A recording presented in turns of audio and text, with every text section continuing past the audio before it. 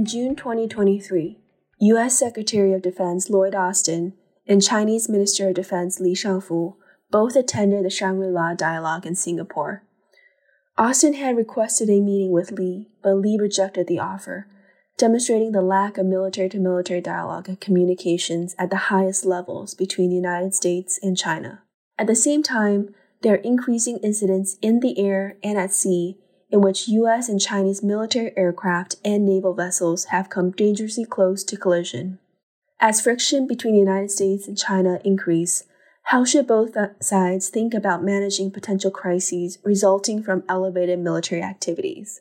Joining us for this discussion is Professor Dennis Wilder and Professor Xin Qiang. Dennis is a professor and senior fellow for the Initiative for U.S China Dialogue on Global Issues at Georgetown University, where he previously served as the managing director. Prior to this, Dennis had served as the Deputy Assistant Director for East Asia and the Pacific for the Central Intelligence Agency from 2015 to 2016. He also was the Director for China, as well as Special Assistant to the President and Senior Director for East Asian Affairs at the National Security Council. Qiang is the Inaugural Director of the Center for Taiwan Studies and Deputy Director of the Center for American Studies at Fudan University. He is currently a visiting fellow at the Paul Tsai China Center, Yale Law School, and conducting research on how to manage dynamics in the Taiwan Strait amid intensifying U.S.-China strategic competition. Dennis and Qiang, thank you for joining us today. Thank you, Bonnie. Great to be here. Thank you. My pleasure. Thank you. So the topic of our discussion today is dealing with potential crises resulting from elevated military activities. Dennis, let me start with you first. We know that the risk of an accidental or inadvertent collision between the U.S. and Chinese military is very real, particularly as both sides have been increasing military operations. We dealt with this in 2001 when a Chinese fighter jet collided with a U.S. EP-3 surveillance aircraft near Hainan Island, and the Chinese pilot died. The U.S. aircraft was forced to make an emergency landing at Lingshui Military Air Base in Hainan. I know you were supporting the Bush administration then. How did this crisis unfold, and how did the United States deal with it? Thanks, Bonnie. What you have to remember, this is April 2001. President Bush had been in office for a very short period of time. He had just really started to get an understanding of Washington. You remember that he had been governor of Texas and had absolutely no background in national security before he came to Washington. So his new team, which included Condoleezza Rice as National Security Advisor, Secretary of State Colin Powell, and Secretary of Defense Rumsfeld, were just getting to know each other.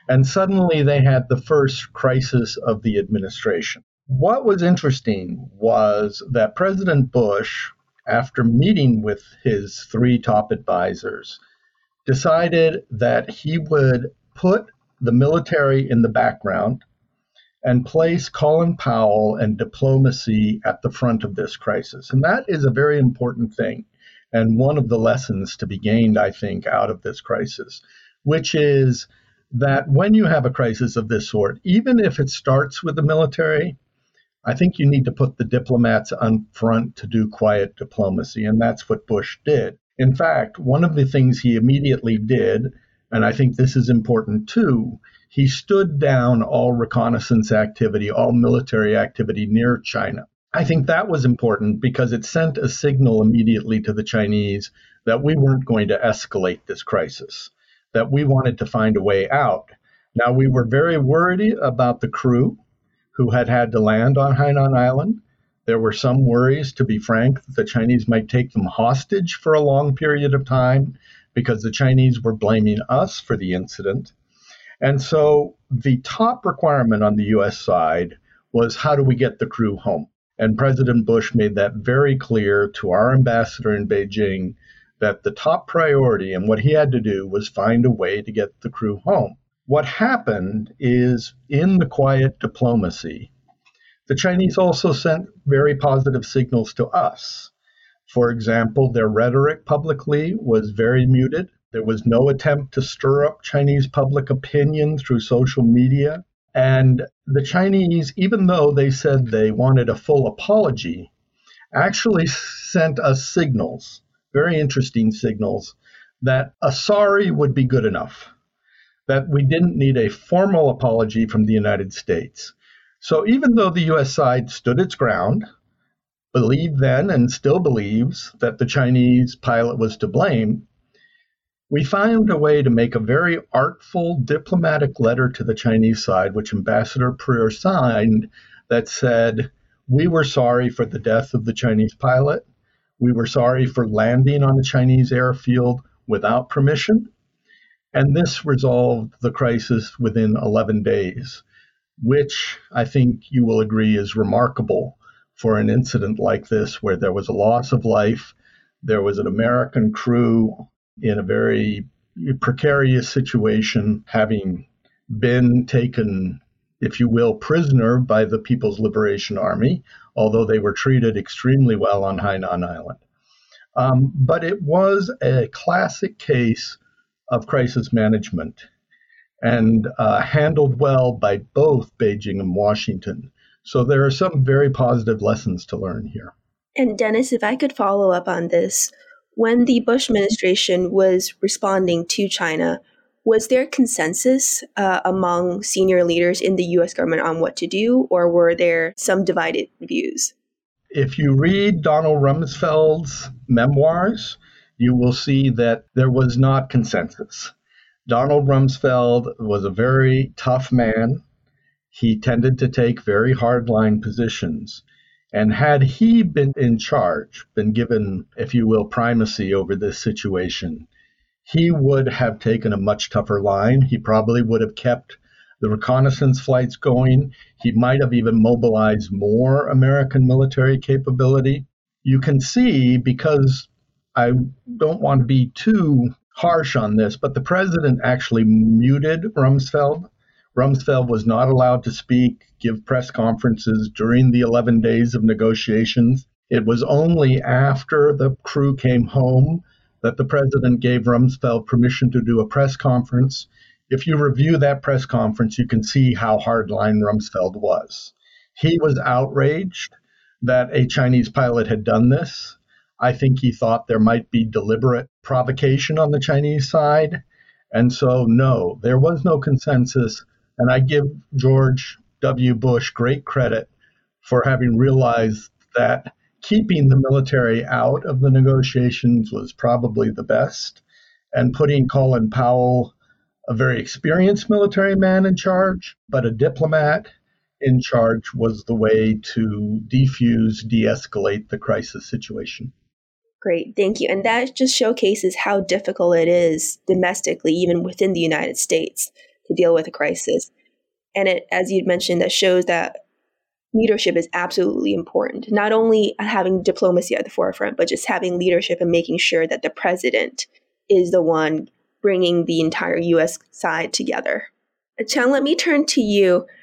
I know that Beijing disagreed with Washington on what caused the collision. I believe your side believes that the U.S. surveillance aircraft collided with the Chinese fighter jet. And on top of that, the other issue that China had to deal with was the loss of life of your pilot. From your perspective, how did China respond? The response from China has very self-restrained and also cautious and prudent. I would like to add one point to Dennis about the context. It's true that it is the early period for G.W. Bush's presidency, but for China, it's still just 2 years after the embassy bomb in Yugoslavia. And at that event, 3 innocent Chinese lost their lives. And so it's still a very miserable memory for all of the Chinese. So then we witnessed another event with the loss of a jet fighter of the PLA. And so I think, one aspect is China think every life is precious, and we need to find the lost fighter pilot and conducted unprecedented salvage and rescue operations in South China Sea to try to find the lost pilot. And at the same time, China has agreed to conduct necessary diplomatic communications with American counterparts. and try to avoid further escalation and try to deal with this issue through diplomatic ways and means. I think it also contributed to the final resolution of this event. On the other hand, I think, of course, China is very angry about the Americans' behaviors, but I think still China agreed and allowed the U.S. diplomats to meet all of the crew members and also provide humanitarian conditions, and including allow the crew members to call their family members to tell them, I'm okay, I'm safe here in China. And also, of course, at the same time, China requests a formal apology from the United States and as well as compensation. And furthermore, China think it's such a collision. Why it happened? Because of the close-in reconnaissance behaviors of Americans' aircraft. So we request United States to stop it.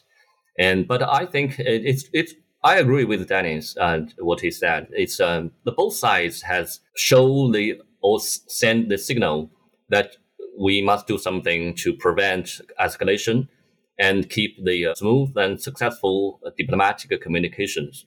And finally, I think even though China is very unhappy and dissatisfied with the final resolution, for example, we never get the formal apology from the U.S. But I think it's the mutual efforts from the two sides prevent the U.S.-China relations from derailing further and provide the basic condition for the further improvement and cooperation between our two sides.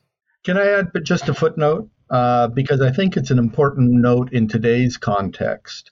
One of the things I found interesting, and I hadn't remembered, frankly, is that President Bush kept trying to call President Qiang during this crisis, and President Qiang did not take the phone calls. Similarly, the American military kept trying to use the hotline, and the Chinese military refused to use the hotline.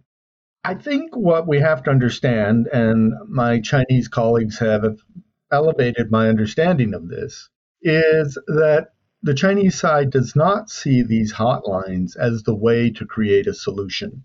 We on the American side are very eager, very impatient, you might say, and want to use hotlines quickly. American presidents want to pick up the phone right away. They want to do the negotiations themselves.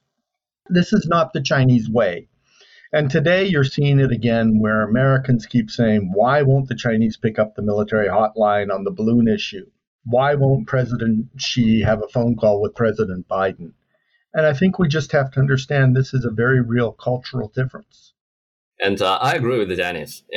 We have different political culture and different policy-making process, as well as different habits for practical operations. Especially when some incidents or accident happened, or even during a crisis. So that's why I think the two sides need to know each other and understand each other better, and in order to avoid any misinterpretation or misunderstanding, and which will be essential for the bilateral relations for us. Great, thank you. I did want to pull on the thread of, Dennis, what you mentioned, and perhaps ask Qiang to comment on that first, was how do we look at how we successfully dealt with a crisis in 2001 and bring that to present day? And in particular, as you look at what's happening now compared to all the different factors and variables at play 22 years ago, do you think each side is more or perhaps less prepared to deal with similar incidents in the South China Sea or in China's periphery? Qiang, let me turn to you first, and then Dennis. Okay, I think maybe in terms of the equipment's efficiency for talking to each other, maybe we are better prepared than before. But in terms of mutual trust, especially the political mutual trust, is becoming worse. We all know that.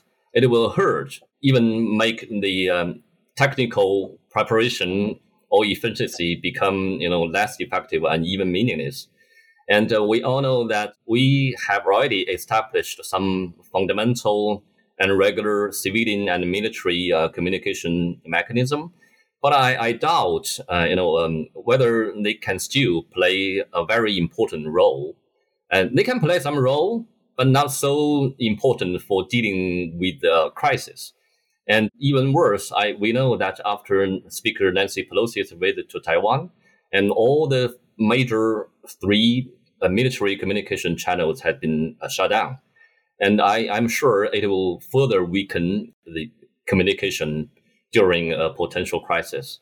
And second, I think is the reason for, I think we are less prepared because of the intensifying strategic competition between us and the strategic and political distrust between us reaching sort of a historical high.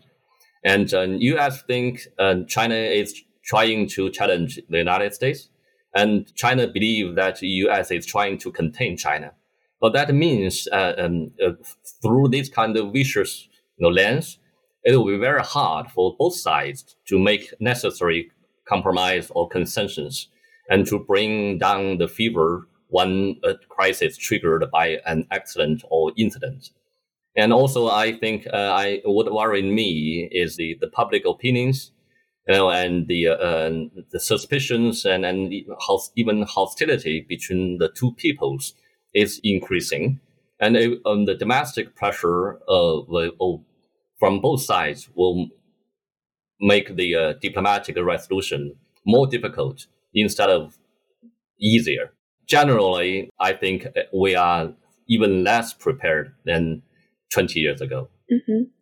And Qiang, before I turn to Dennis, can I also ask you, so in 2001, you mentioned that was 2 years after the accidental U.S. bombing of your embassy in Yugoslavia. How did that factor into the Chinese leadership thinking about the EP3 incident? Or maybe it didn't, because your leadership at that time wanted to, in many ways, deal with the EP3 incident as fast as possible. I'm just trying to understand how intense suspicion, as well as what you mentioned, mutual distrust, impacted Chinese thinking at that time. I think after the bombing of our embassy in Yugoslavia, it's Chinese feel kind of humiliation, and we think it's evident hostile behaviors and provocative measures against China, and I think most of the Chinese also believe in that. And we think that U.S. is trying to target China instead of to view China as a partner. And also, when the people saw 3 innocent Chinese lost their lives, that kind of anger or frustration is widespread in China, and also plant the roots for mutual distrust between our two states. And so I should say that the incident happened in Hainan, played a role like adding fuel to the fire. And so it's make China, at that time feel, we cannot compromise with the United States. We will not allow that kind of humiliation to happen again. And we need to be tougher against the U.S. So I think that the kind of a mentality or a sentiment in China is really will impose its pressure upon the relevant diplomatic policy-making process. Thank you. So that means if in the present day, if we bring all these factors forward, if we have significant intensifying competition, and as you mentioned, a growing mistrust between two sides, that means at least on the Chinese side, if not both sides, thinking about how the Chinese response has to be very strong, has to avoid humiliation, and has to address anger and frustration will be a key component of your potential reaction. Yes, I think it will be a very strong incentive, a driving force for relevant policy making. I'm sure about that. So that's why I think we need to be careful. Dennis, over to your thoughts on what factors have changed for the United States, and if you want to comment on anything on the Chinese side too. Sure. I would love to be able to disagree with Xin Qiang and say, no, we're in a much better position. We've learned a lot in 22 years. We have much greater wisdom than we did then. I can't, because if you look at things, the level of distrust, as Xin Qiang just said, is much higher today. In 2001, if you look at the Pew polling results on China in the United States, over 50% of the American population had a favorable overall opinion of China. Today, it's down to 16%. So there is a tiny minority of Americans who trust China today. That sets up conditions with the U.S. Congress and the American president where any attempt at negotiation, any attempt at compromise with the Chinese side is going to meet with resistance.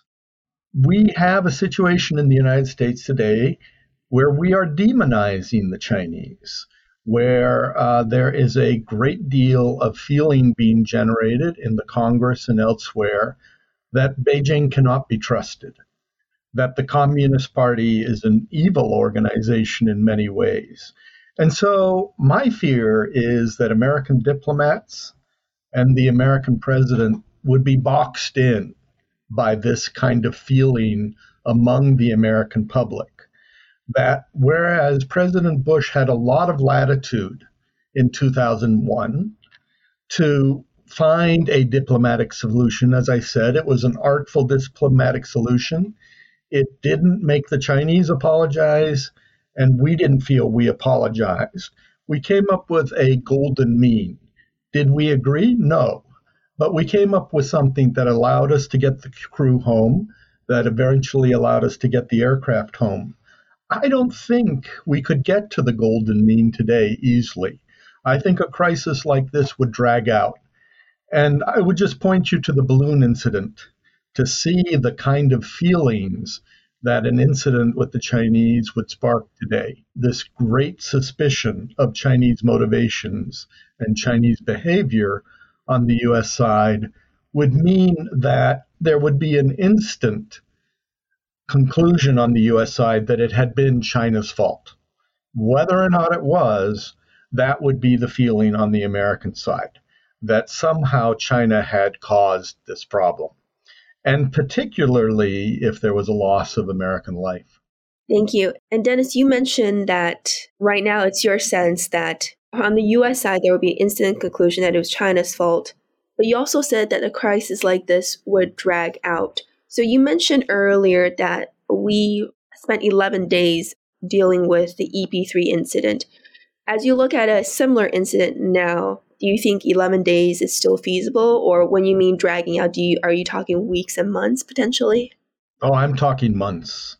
I think that we would have great difficulty even sitting down together. I think that there would be, first of all, you talked about a struggle within the administration. I think you would see a monumental struggle within the U.S. government over what to do. You would have Congress passing resolutions on this topic. You would have committees on Capitol Hill demanding that administration officials come up and explain the situation. And you would have a media today, even more so than 2001, that would stir the situation. We have so much social media today. We have so many people out there who instantly analyze these situations and tend to come to the most hyperbolic conclusions. All of that would create an atmosphere where, again, it would be very difficult on the diplomats. Secretary Blinken would be under pressure to come out in public and talk. One of the things that was so useful in 2001 was the ability to do quiet diplomacy, not have it in the glare of public opinion. Today, I'm not sure how possible that is. I would like to hope we could do that, but I don't know whether we could do that or not. Let me further complicate the situation a bit, because I think in some ways what we've been talking about is actually relatively easier to deal with despite all the challenges we just highlighted, right? Because we have been talking about a single isolated accidental collision resulting in a potential crisis. But it's possible that might not be the spark. It's also possible that given the very high levels of elevated activity, particularly what we've seen recently at major Chinese military exercises near Taiwan, we could see that and the U.S. actions as causing something that could be difficult for both sides, but also, if you add in Taiwan, all three sides to deal with. Let me pose a hypothetical, and please don't fight the scenario. So what if the next spark of a crisis between the United States and China begins with a large-scale Chinese military exercise near Taiwan, where similar to China's April exercise, China does not declare exercise zones, and hypothetically, the U.S. military was ordered to fly or sail near Taiwan as the exercise is ongoing. I wouldn't say that the U.S. Military operation is to break the exercise because there are no exercise zones, declared zones. But what happens if during this U.S. military operation, we see a fatal collision between a U.S. and Chinese aircraft, where we see a loss of life on both sides? So, Dennis, let me turn to you first. How would the United States even begin to deal with this situation? I think it would be extremely difficult if there was an American loss of life. First of all, unlike 2001, there would be an immediate desire to declare China at fault and to demand from the Chinese both an apology and an explanation. I think there would be the danger, frankly, of escalation on the U.S. side. More American forces poured into that area, more American military alerts, and a demand that the Chinese military stand down away from our forces. So it could escalate in very real terms. Instead of pulling back, you could see America doubling down in that situation in order to show that we were being tough. In fact, I would not rule out an American tit-for-tat response if the belief was the Chinese had caused the incident. So I would see movement of forces. I would see, an increase in alert of American forces, more American power being moved into the zone, maybe calling on our allies to join us in something, Japan, for example. I'm afraid it would escalate very quickly into a real crisis, more like a Cuban Missile Crisis than an EP3 mini crisis.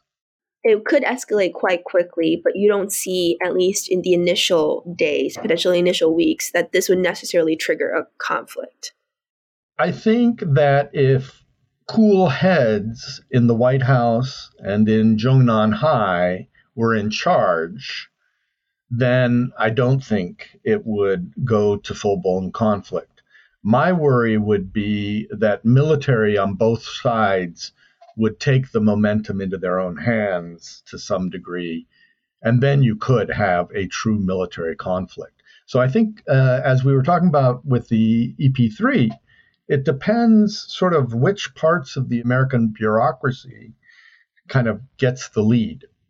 If diplomats get the lead, you have a much different reaction than military officers who are more inclined, for very good reasons. They're not evil. They're simply trying to defend American interests and American, if you will, privileges in the area on international waters.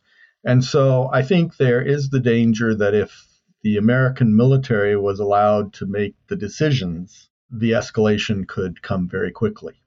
So, Qiang, let me turn to you. I'd love to get your thoughts on how you think China might respond.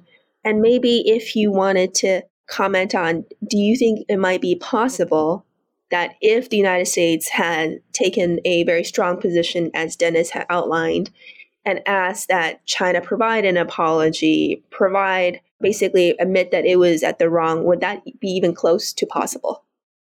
I think it depends. If the scenario is in the accident happening in Taiwan Strait, and they are involving a loss of lives from both sides, I think China will ask for reciprocal treatment or measures and from the United States.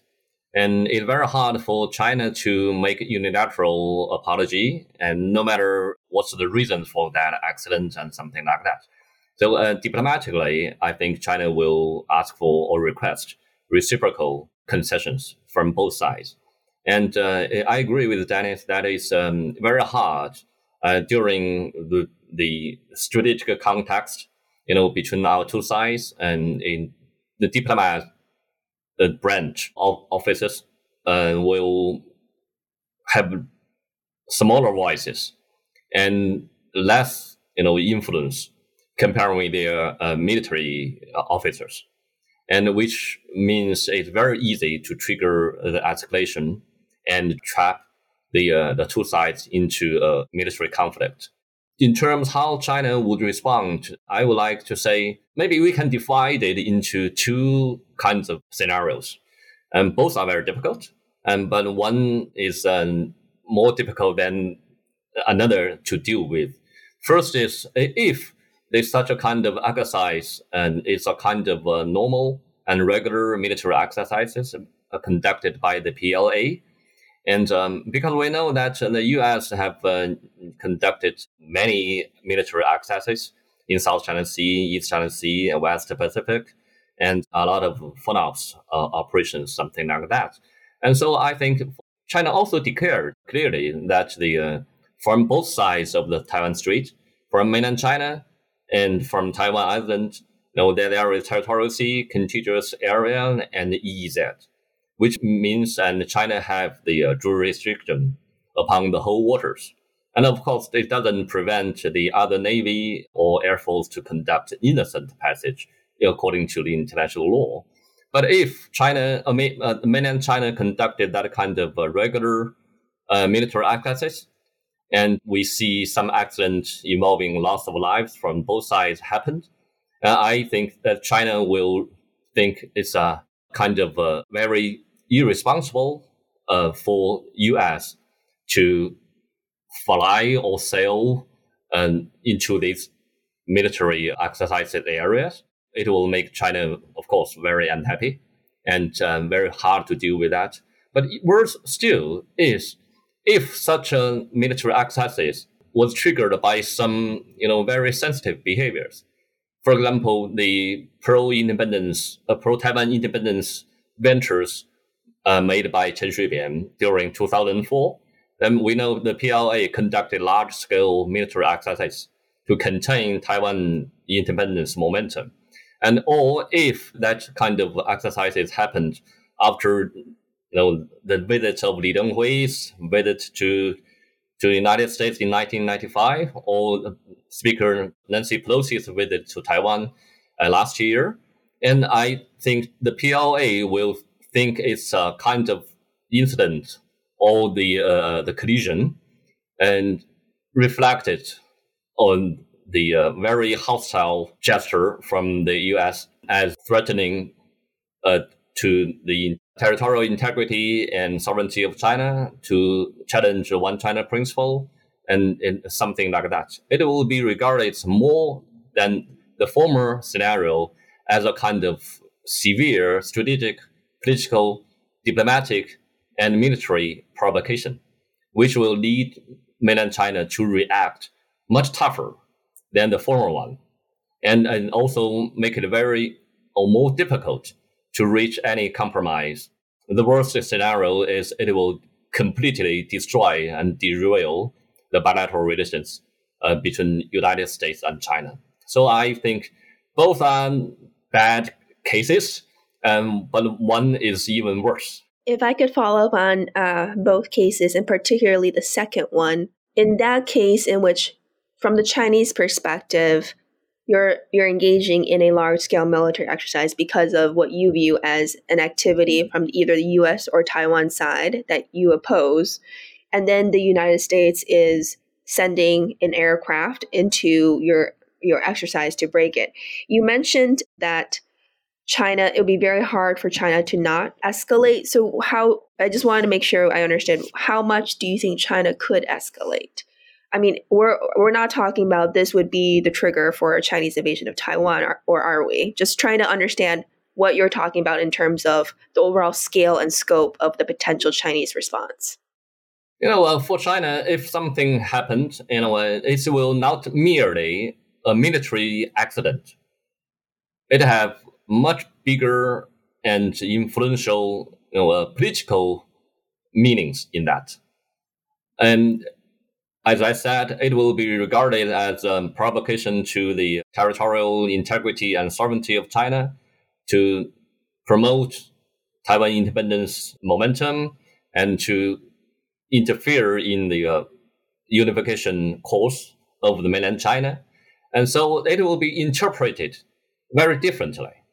And that kind of different interpretation will, of course, lead to the mainland China to deal with it with some very different ways. But I think the different ways will be a much tougher way, and much strong countermeasures will be conducted, especially when the U.S. also, as Dennis just mentioned, will show some military readiness and force of military capabilities in order to impose pressure upon China.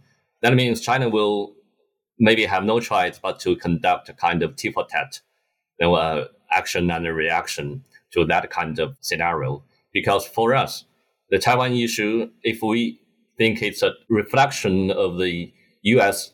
interference and involvement, it will make China less room to withdraw or to reach kind of consensus with the United States.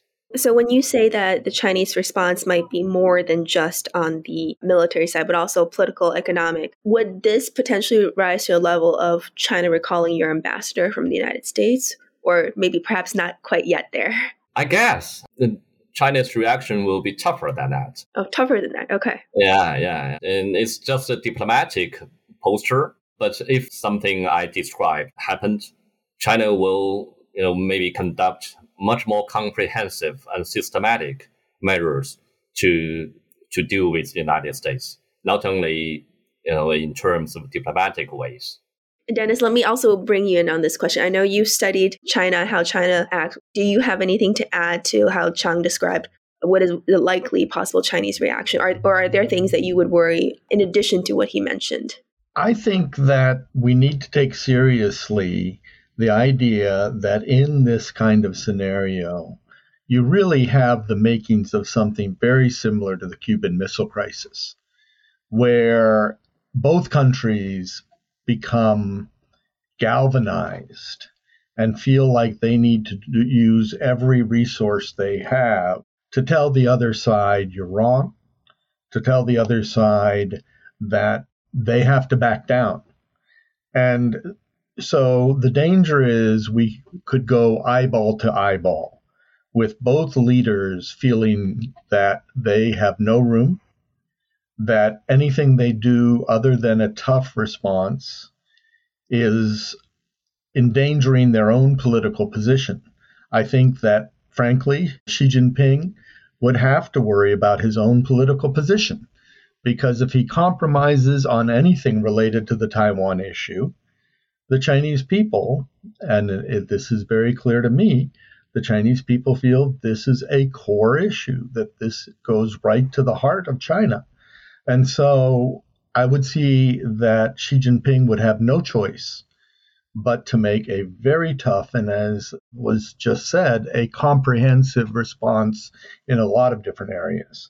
Similarly, there would be calls on the American side for sanctions against China, for bringing our allies in, probably for trying to take this to the UN Security Council, much as we did during the Cuban Missile Crisis, perhaps trying to present evidence at the UN Security Council.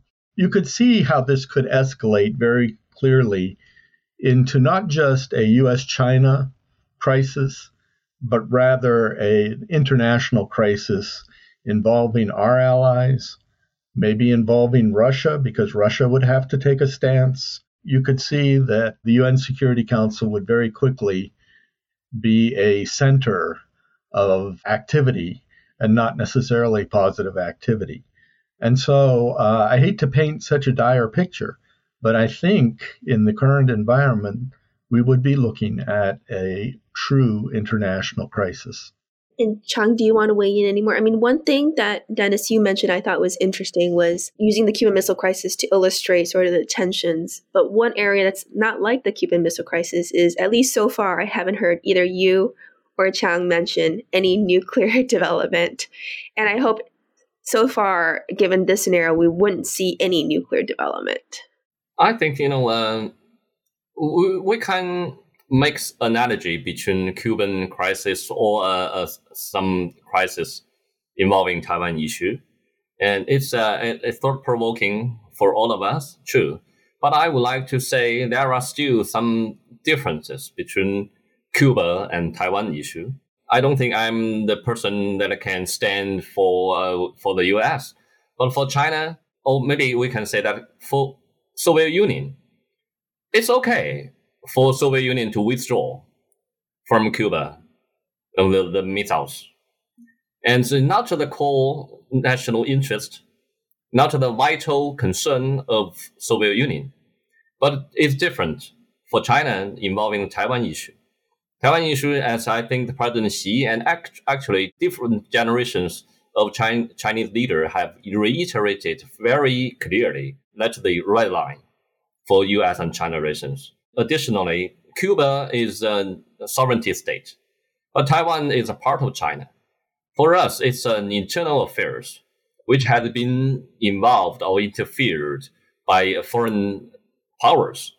So that means, comparing with Soviet Union, China will have less room to make compromise and also have stronger incentives to deal with the issue strongly and toughly. I think that's very important and differences between the Cuba crisis or potential Taiwan crisis when we think about that analogy. Great, thank you. I think in the interest of time, I'll pose one additional question and we'll probably need to wrap things up. So I do know that what we've discussed so far has painted a relatively dangerous situation, but also a relatively pessimistic picture. And I do try to end my podcast on a more positive note. So for both of you, aside from reducing our respective military activities, which I think is not where either government is or what either government wants, do either of you have any recommendations for what either your government or both governments could do to make sure that if we do find ourselves in a situation, whether that's a single isolated incident of a collision or an incident where, the United States is intervening or trying to break up a Chinese military exercise, or we could also think about the reverse situation where China is trying to break a U.S. military exercise, where we find ourselves in any of these situations caused by escalated military activities on both ends, what could we do to try to get out of the situation and make sure the situation doesn't escalate? And Qiang, let me turn to you first on this. I think, it's as President Biden and President Xi had reiterated, the logics apply to all of the presidents and from our two states and apply to the bilateral relations, that we need cooperation and we need to avoid the destruction of the bilateral relations, even though we have a lot of disagreement. And so if we follow that doctrine, and in case a crisis happens, we need to make sure that if the two sides really want to manage the crisis and to make the issue manageable, and the two sides need to send clear signals to each other that they want to resolve the issues mainly or basically by diplomatic approaches. And two sides can conduct direct communications and to discuss with each other, to express their anger and to talk about the ways out of the crisis. And so I think, we should cherish those, two military channels. And that's why I think it's good for U.S. to get rid of the sanction upon our Secretary of Defense, then to provide the opportunities and all the preconditions for the two sides can resume that kind of dialogues. And if before the crisis happened, we haven't such crisis, we don't have such kind of communications channels, how can we imagine we can have that one after a crisis broke out? And second, I think it may be more importantly, is politically, if the two sides need to reassure each other that they want to control the escalation. Of course, the precondition is the crisis is controllable. Each political leaders need to let each other to believe that no side want to disrupt or blow the whole bilateral relations, and even to trigger a conflict between us.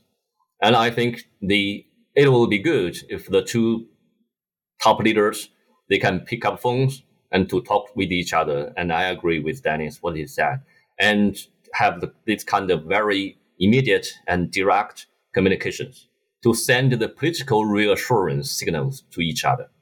It will be very important for the two sides to choose whether it's military approach or diplomatic approach to deal with this issue. The sooner, the better. And I think we also need political leadership to prevent the influence or the impact from the domestic politics or the media, the public passion, and something like that. That is to let the capable officials or leaders to take charge of the whole issue instead of to follow, even misled and kidnapped by some domestic political factors.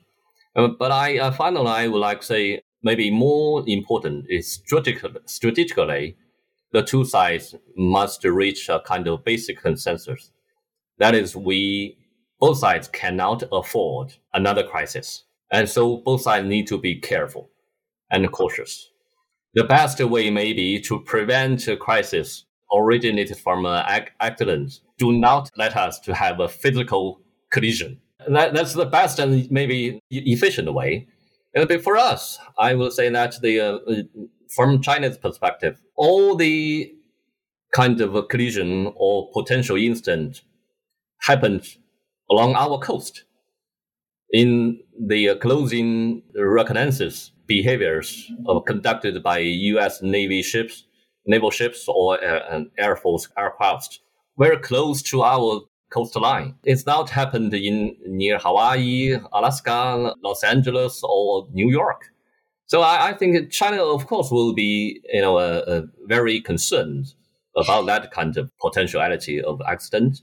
And if the two sides continue this kind of game, and there is a saying in China that is, you can't walk by the river without wet shoes. 常在河边走，哪有不湿鞋? It means it's inevitable, almost inevitable, if such a behavior will continue for a long time. And also, I think that's why the two sides need to avoid any physical collision from happening, and especially during some very sensitive time period, in some very sensitive areas, and also in some very sensitive locations or space. Of course, I think it's not very easy to do for both sides to do that, but that will maybe the best way, to prevent some tragedy from happening. Thank you, Qiang. I do think your military is starting to operate closer to us, to the United States. So perhaps we'll see more equivalence in the future. But Dennis, your thoughts? I'd add just a couple things. One is, I think what we've seen today should show us that it is very important to reestablish military and diplomatic channels at all levels within the Chinese and American system. The reason for that is you've got to build some trust in each other. You've got to get to know each other on a personal level so that when a crisis comes, when a situation comes like this, the participants, whether they are in Indo-Pacific Command or in the Office of the Secretary of Defense or the defense attaches in Beijing, if these people know each other, know their counterparts, there's much more chance that they can talk to each other in a meaningful way. I worry with the situation today that the first time these people will be talking to each other is in the middle of a crisis. That just doesn't work. That's a formula for disaster. So I think the restoration of true dialogue at a lot of different levels is very important. The second thing I would say is that I think what my Chinese colleague is saying that is very true is the level of activity we are now engaged in, both sides, out there in the South China Sea, in the Taiwan Strait, near Taiwan, has gotten to a point and a level that is just inherently dangerous. Things happen. Stuff happens in life. I have been associated with U.S. China relations long enough to know that you cannot predict these things, but they happen. Bad things do happen. And what we have to understand about today is we're creating the circumstances by both countries' military activities that increase the chances for a mistake, a mishap. So one of the things we have to think about is there a way to lower the chances of that? Is there a way to reduce American reconnaissance activity? Is there a way to get China to see that stepping up air activity and naval activity around Taiwan has some inherent dangers to it? I think that has to be a conversation that happens between the two capitals. We often talk on the American side of guardrails. I think there is a need to consider what kind of military guardrails we can put in place. The only other piece of advice I would give to an American government dealing with a crisis like this is message discipline. One of the problems we have on the American side is we have a lot of voices. We often have generals speaking out on their own. We often have American officials leaking their positions to the press. I think it would be critical in some sort of crisis of this point to try to get some message discipline so you don't have voices that confuse, frankly, the Chinese side about what the American position is. And I'll stop there. Well, thank you so much, Dennis, and thank you so much, Xin Qiang. There was just so much to unpack. I feel like we could have discussed for at least another hour, but I wanted to end the podcast on the very, very insightful comments from both of you on sort of how to not only think about the escalation dynamics with elevated military incidents, but also how we could think about what both countries could do either individually or together to deal with the situation. And I do want to say that, Dennis, I hope both sides could reduce their military activities, but would have to be reciprocal. But perhaps a more realistic and more near-term politically feasible approach is to think about how do we deal with the communication channels and some of the other recommendations that both you and Xin Qiang mentioned beyond the reduction of military activities. But thank you both very much for joining me. Thank you very much. My pleasure. It was a real pleasure. Thanks.